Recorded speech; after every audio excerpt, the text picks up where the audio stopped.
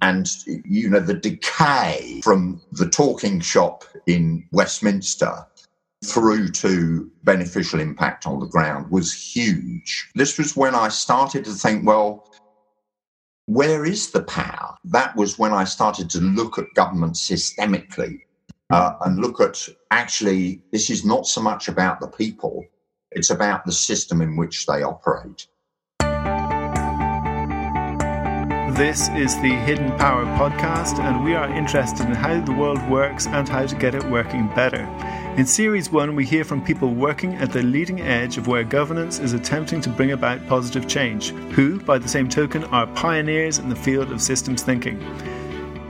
In each episode, we hear perspectives and experiences of the current state of governance and where they see roads ahead. And, spoiler alert, a big part of these roads ahead will involve systems thinking. I'm Philip Tottenham, and in this episode I'm taking a deep dive with Ed Straw into his journey to the heart of government. Ed has been a veteran consultant and advisor to governments since the 1980s, also chair of DEMOS, the cross-party think tank on democracy, and chair of Relate, the relationships counselling charity. He is now a passionate advocate of systemic change and has co-authored with Ray Eisen The Hidden Power of Systems Thinking, Governance in a Climate Emergency. And in fact, it's at that virtual book launch that our guests in the later episodes were speaking back in April 2020. Our meandering start to the conversation included a bit of chat about companies centred on design thinking and systems thinking, and references a story in another podcast about GM and Toyota, which I will link in the show notes. It's well worth a listen. I actually cut out most of our chat, but Ed had some interesting things to say about Japanese manufacturing, so let's start there. Here's my conversation with Ed Straw. One of the great ironies, a bloke called Deming, who's regarded as one of the great management gurus, but he went to Japan, as you say. Well, the Japanese picked up on his thinking around the systemic, around total quality and around those sorts of things. And it was the Japanese that bought the American gurus' ideas, and the Americans didn't.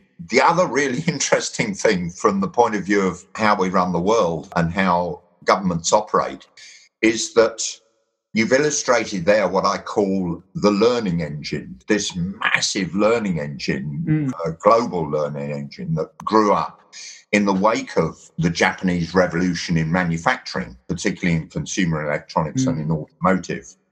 And as you say, people started to say, well, how on earth are the Japanese doing this? Some people were saying, well, it's not possibly something that's anything to do with us because, they're so distant and all the rest of it. Other people, a bit more enlightened, thought, well, let's go and see what we can find out and what we can learn.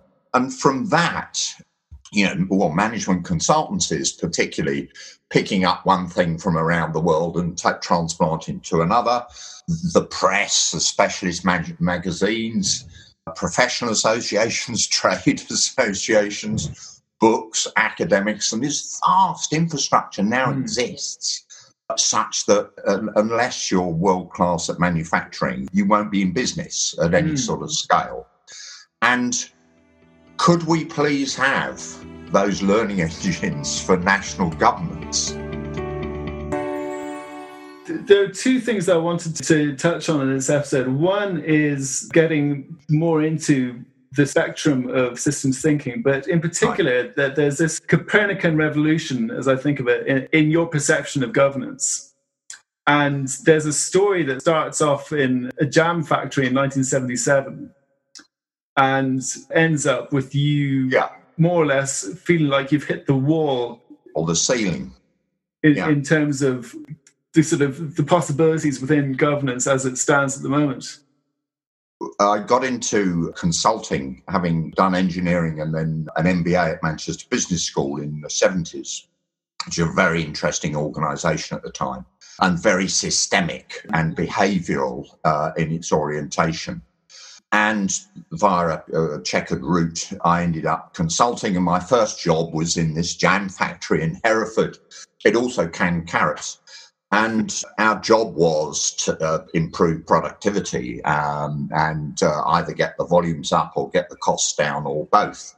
And some fairly straightforward means were used to do that, which was particularly about the reliability of the machinery, because if the labelling machine is always breaking down, then it's going to reduce productivity substantially. So why is the labelling machine always breaking down? Well, you go back and you look at the maintenance department and its resources and its skills, and then you look at the maintenance regime for the labelling machine, and you go back to its manufacturer and so on. A good word to use is detection, and to find your way through to the root causes, as they're termed.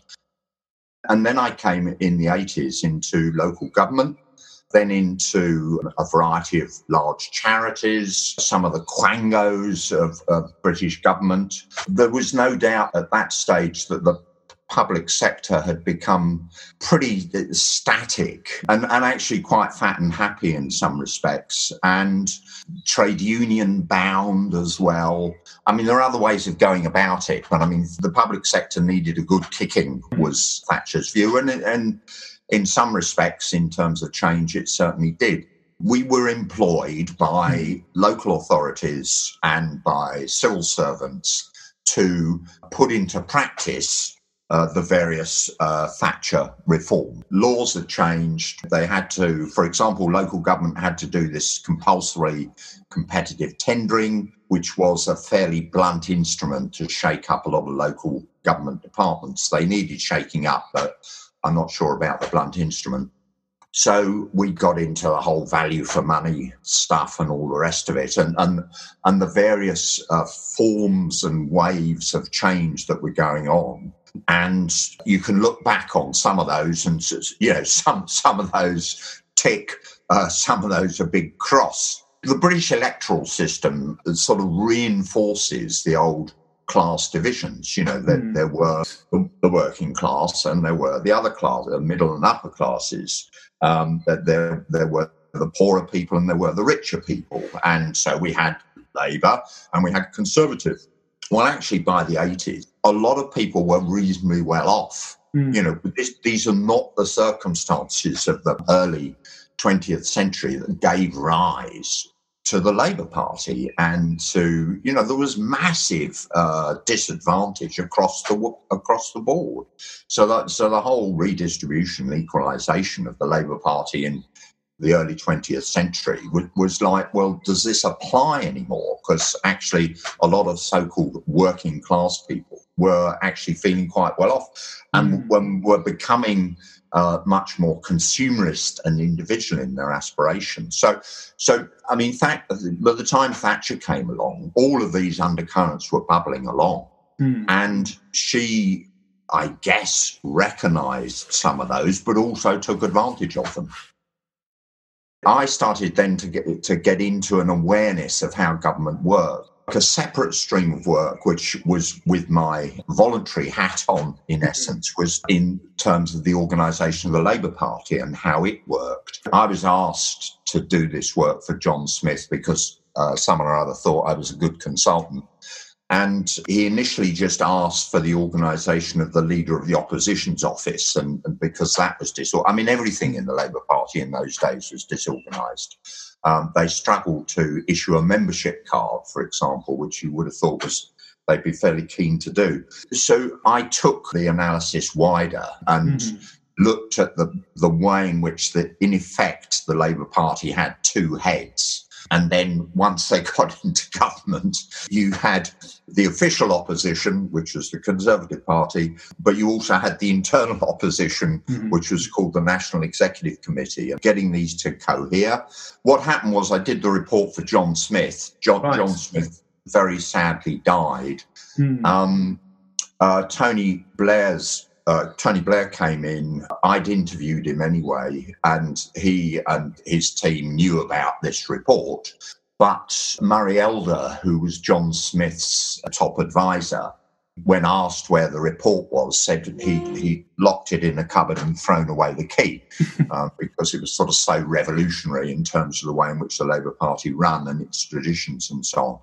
So I gave Blair and his staff a copy of the report. It wasn't a single report, but it was a series of reports pushing people in various directions.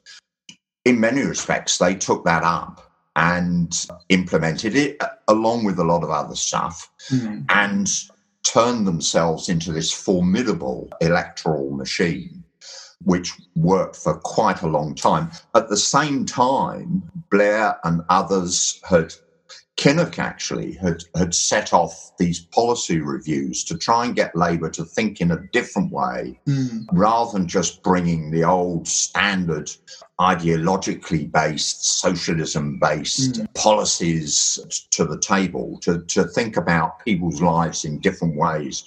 And then getting back to how this fits into your view of government. So we're into the Labour Party, but I think there's a point where you start to completely change your view of power. Because as you were moving towards it, as I understand it, you had this sort of view of power as having a centre. But as you got to that centre, it was like sort of walking into a town and discovering that everything's miles away.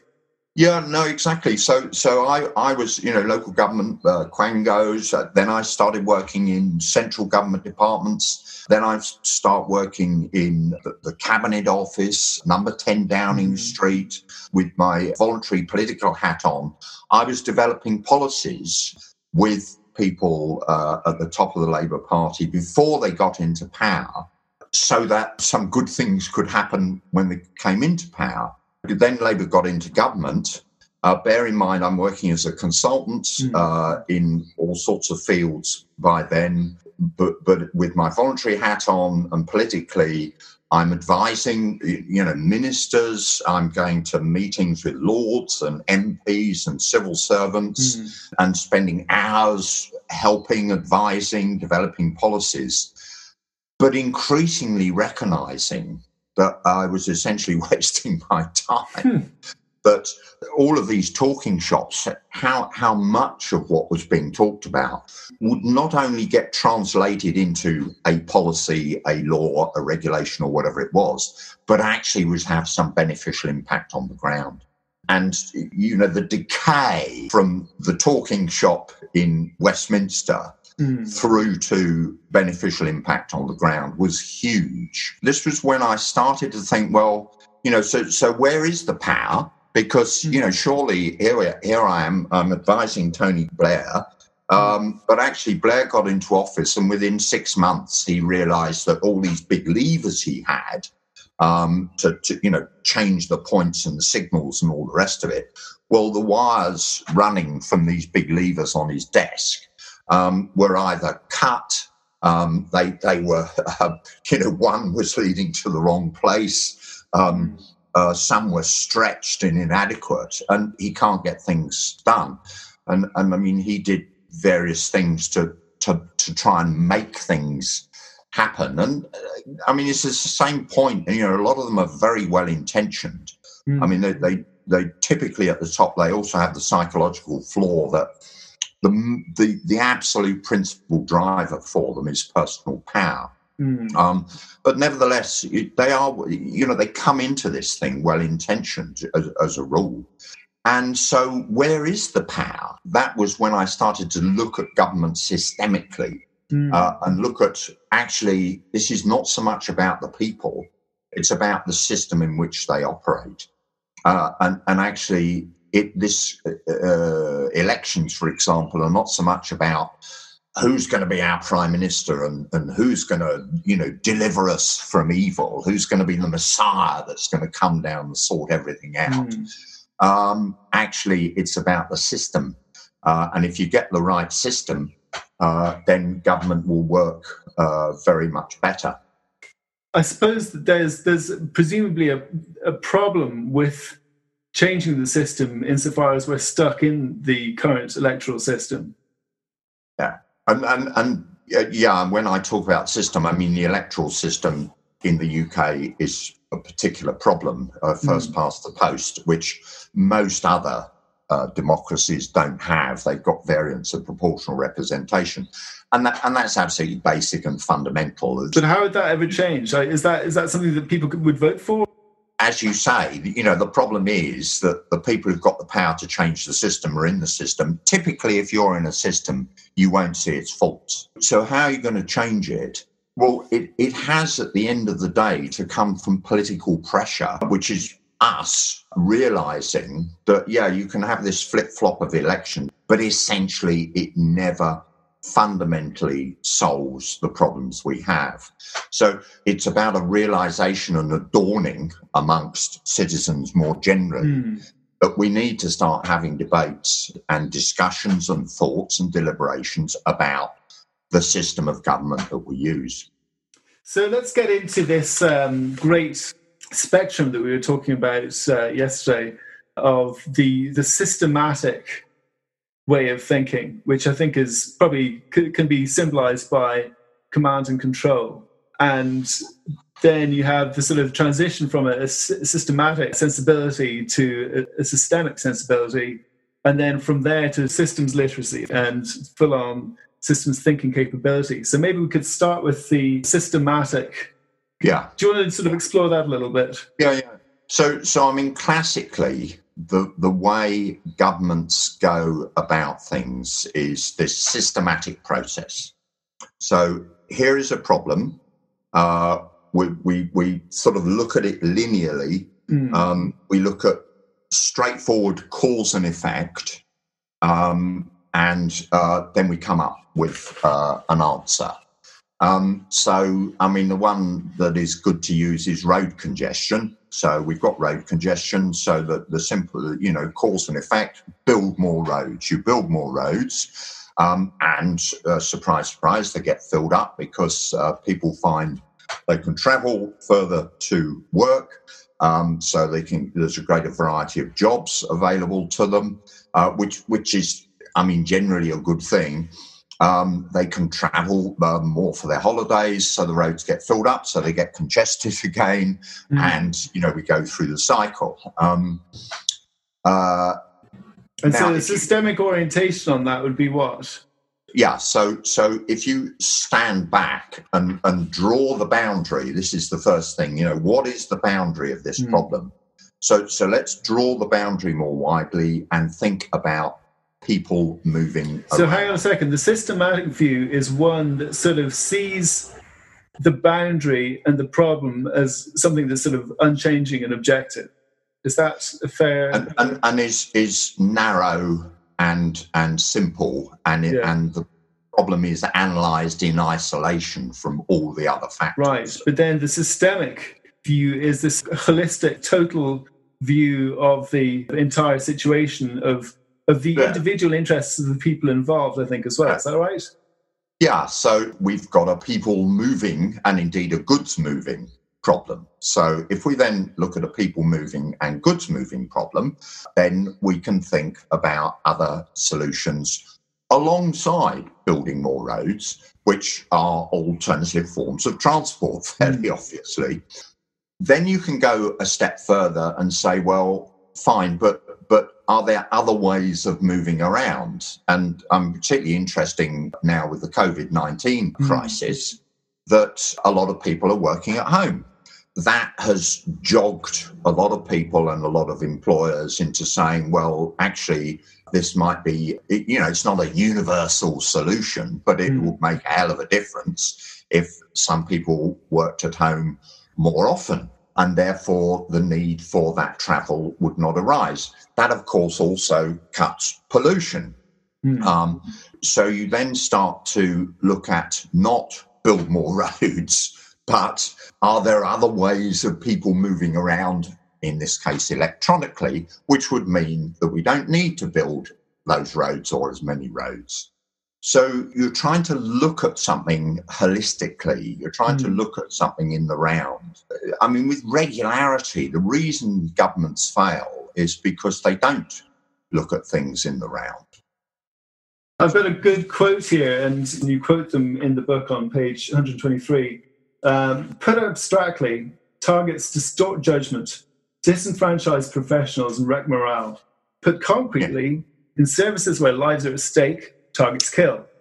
Target-driven organizations are institutionally witless because they face the wrong way towards ministers and target setters, not customers or citizens. Accusing them of neglecting customers to focus on targets is like berating cats for eating small birds. That's what they do. This is the point about systems, is they're so powerful. that people think they can change within the existing system, but the existing system basically won't let you. And a classic way of reforming public services is that, okay, we're going to identify some performance measures. We're going to set targets for a hospital, a health authority, a school, or whatever it might be. We're going to measure that. We're going to then reward those that meet their targets, and we're going to punish those that don't. Of course, people manipulate the performance measures. In fact, the point at which I realised just how much manipulation was going on, I was having lunch with a set of judges at the Old Bailey. So I'm sat opposite a senior judge who's dealing during the day with some high-profile case. And he's explaining to me how they, the judges, manipulate the performance measures. Well, you know, at the point that the judges are manipulating the performance measures and gaming the performance measures, you know damn well that they're having a detrimental effect. And as Simon says in the quote from the book, those performance measures are making the organisation look up to ministers. We are getting now to this idea of systems literacy, and one thing you mentioned is that Ashby's law of requisite variety is a key part of systems literacy. This idea of requisite variety, I think, dovetails very nicely with these ideas of consumer experience, user experience, and deep listening. This idea of use cases, that you've got these different use cases across an organization or a product or whatever it is, and that these need to be absorbed somehow. But I'm not sure that's a small part of it, but maybe you can tell me what systems literacy really amounts to. Systems literacy means that you have got hold of, have grasped some of the many and various concepts that come together to enable and inform systems thinking. Ashby's law of requisite variety is one of them. So the way this goes is that in order for a control system, which might be a central government or it might be senior management of a large organisation, in order to exercise effective control, you have to know as much about what is going on in various of the units around the country as the unit itself knows is going on, if you see what I mean. Because otherwise you just become a blunt instrument. So if you're the Home Office, the equivalent of the Ministry of the Interior in London for the UK, and you're controlling all prisons directly from the centre, you're going to need to know as much about what is happening in each of those prisons as the people in those prisons know. And you're never going to be able to do it at that level of centralisation because there's so much nuance, there's so much variety. And if you come back to the Toyota example, they learned pretty early on that actually, for example, the people that are fitting the rear axle know more about how to fit the rear axle than anyone else. The people who are running the prison in Yorkshire, for the sake of argument, know more about how to run and how to operate that prison than anyone else. So that's interesting. So in that instance, the reference is the person running the prison rather than the prisoner. Of course, you can bring Ashby's law down to the prison level, because at that point, how much does the person running the prison know about what's going on in the prison? And how much do you need to empower the front line, that you know, where stuff is actually happening? And how much of the decision making do you decentralise to those people? Prisons are obviously a controversial and difficult topic because, you know, there's a whole sort of element of rights, of prejudice and everything else that goes along with it. And I think that there's a certain sort of conservative mindset that sees a prison as being like a sort of a place for putting people you don't want. Yeah. Whereas obviously anybody with their head screwed on sees that a person that has ended up going to prison is somebody with some pretty serious challenges in their life. That's very interesting, because that comes back to another key systems thinking concept, which is purpose. You have to start with purpose. Why are these things here? What are they trying to do? And one of the big issues there's been over years and years and years, and this political, ridiculous in my mind, political divide between those that, we're putting them in prison to punish, and those saying, well, yeah, I understand that and I understand justice, but we primarily using the time that these people spend in prison to try and rehabilitate, to try and improve, to try and enable them to become functioning members of society. So just to link this back to systemic literacy, because I want to get to the sort of what systemic literacy is, and then what the full systems thinking and practice capability is. Systems literacy includes Ashby's Law, but it's really having a set of tools to analyze systems. There's a whole series of tools, and they're in the glossary of the book. I mean, there's about 50 of them. But the book is The Hidden Power of Systems Thinking, Governance in the Climate Emergency, which is loosely related to our discussions across this series. So, we've talked about Ashby's Law, multiple perspectives, where you draw the boundary, how you frame a problem. What is it that differentiates systems literacy from the full systems thinking and practice capability? Okay, so then you've got the tools. At that point, you need to challenge yourself. Right. So what is it that I am bringing to the table in terms of my traditions of understanding, my prejudices, my good ideas, my experiences that would influence what I conclude, or indeed the way the systems thinking is applied. So I've got to think about my thinking. So this is about identifying your cognitive biases and identifying who you are and what you represent as an actor in this systemic drama.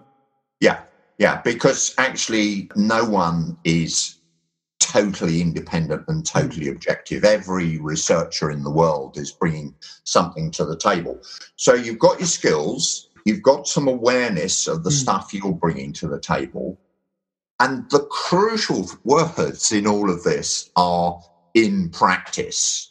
So you've now got all this bundle of stuff, you've brought it to a situation of concern, and now we've got to put these things into practice, because actually, the proof is in the pudding. There's no point in coming up with some wonderful systems thinking analysis of the whole situation and then it falls flat, because in applying it, you discover that actually, things weren't quite as you expected. So there's then this thing called knowing in action. Praxis is the word. Theory-informed practice. It's like you're really stepping into a kind of a persona, as it were, that has these awarenesses and has these kind of toolkits. I wanted to read out this other quote, also from your book, where the person you're quoting, and again, you can tell me who says this, that the practice response in the systematic pathway is to produce knowledge about systems. The alternative, complementary, and less common path is to ask, in the complex and uncertain situation of governing, what might we learn if we were to create or imagine some purposeful system of interest? So there's two sort of key phrases there that I find really interesting. One is this idea of the complex and uncertain situation of governing, which I think to me, I sort of see a kind of replication of, a teacher in a classroom all the way up to a prime minister or wherever you are, that there is this sort of complexity and uncertainty. But then this idea of imagining purposeful systems of interest seems to me to be core to this perception of an organization or a system of interest or a problem as a sort of creative landscape, that you're looking at it and thinking, right, where can we go with this? Does that seem like a good reflection of the systemic? I mean, you're coming to this with humility and with the knowledge that you yourself are unlikely to be producing a solution, a policy. Off we go. There you are.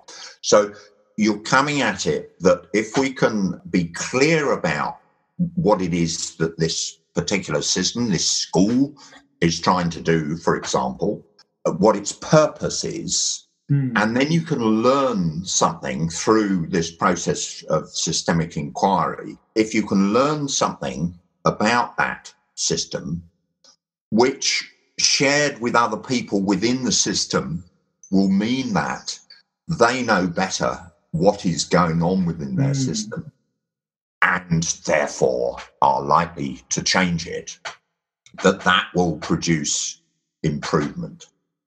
System thinking is neutral in terms of organizational form. It could be the system of the town or village, where or city where you live as a system. It could be a system in terms of your hospital or a health service. It could be a system in terms of government.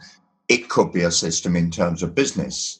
In some of the case studies we give in the book, I mean, one of the best ones in Frome in Somerset, where they, faced a problem, too much demand for doctors and patient appointments in this practice, can't get doctors, lack of funding.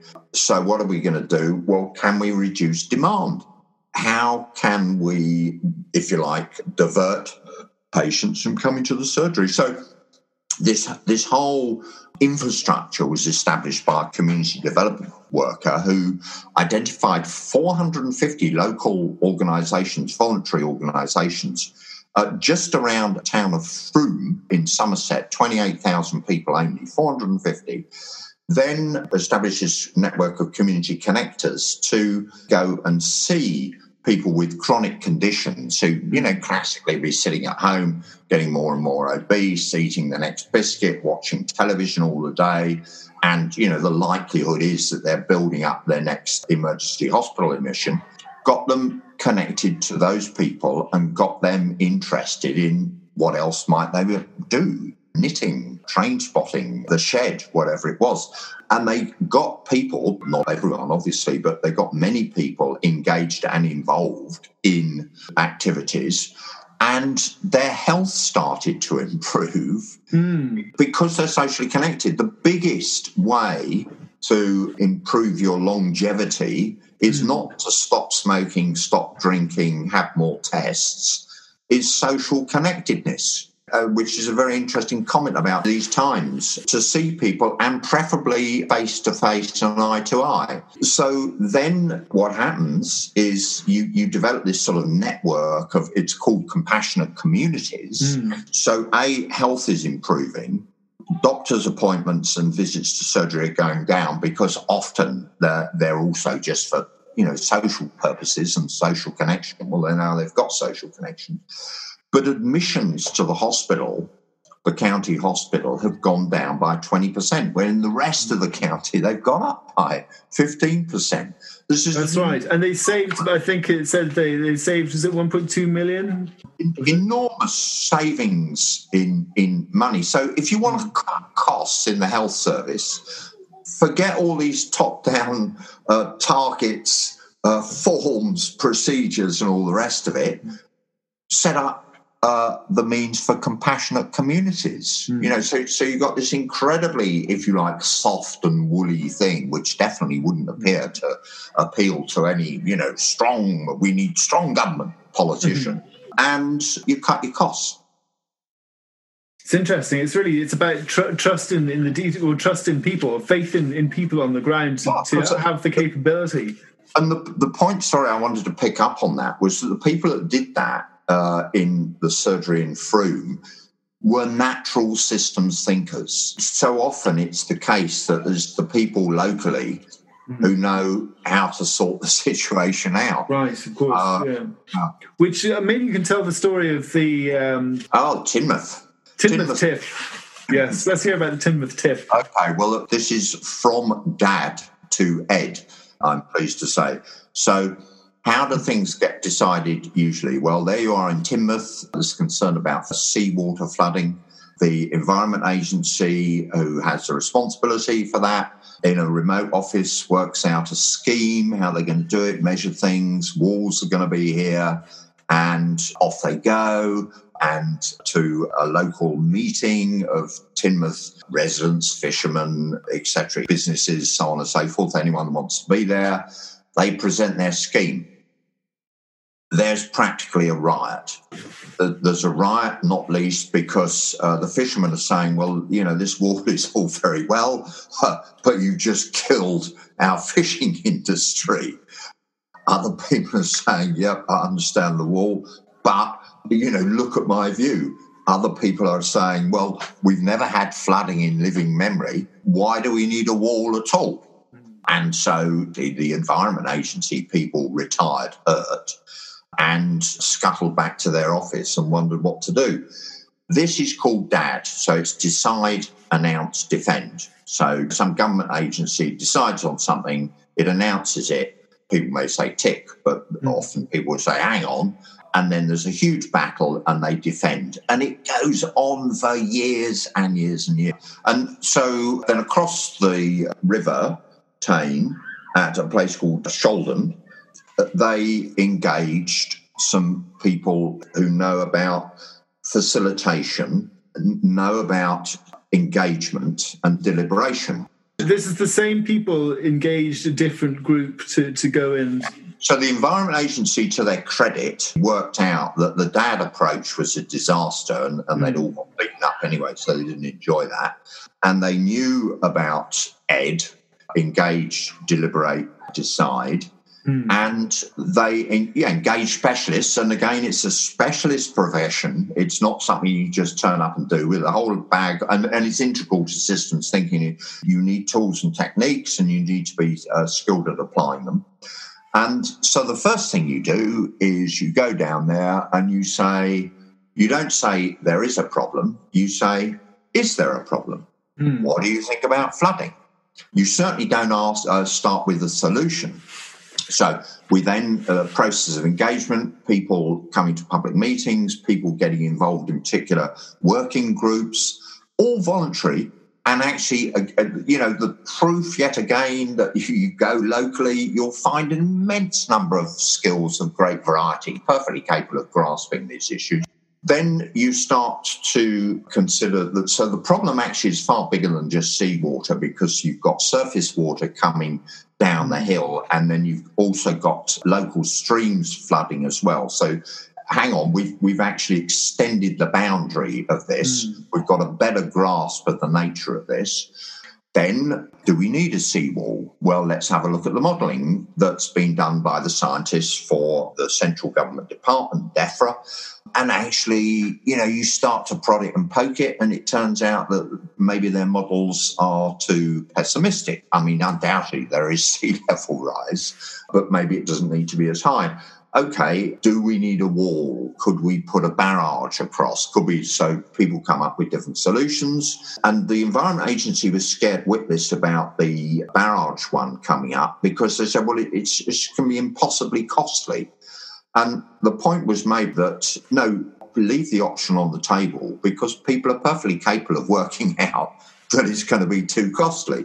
But if you shut it down now, you'll have a campaign for a barrage running for several years. So you leave it on the table, people can add up, they're not stupid. And the option eventually came down to a seawall, but a seawall which had openings in it, which would be shut by local residents when too high tide was forecast. In terms of timescale, I mean, the Teignmouth thing was still running by then, and took at least, in terms of total time, 5 years more than Sholden.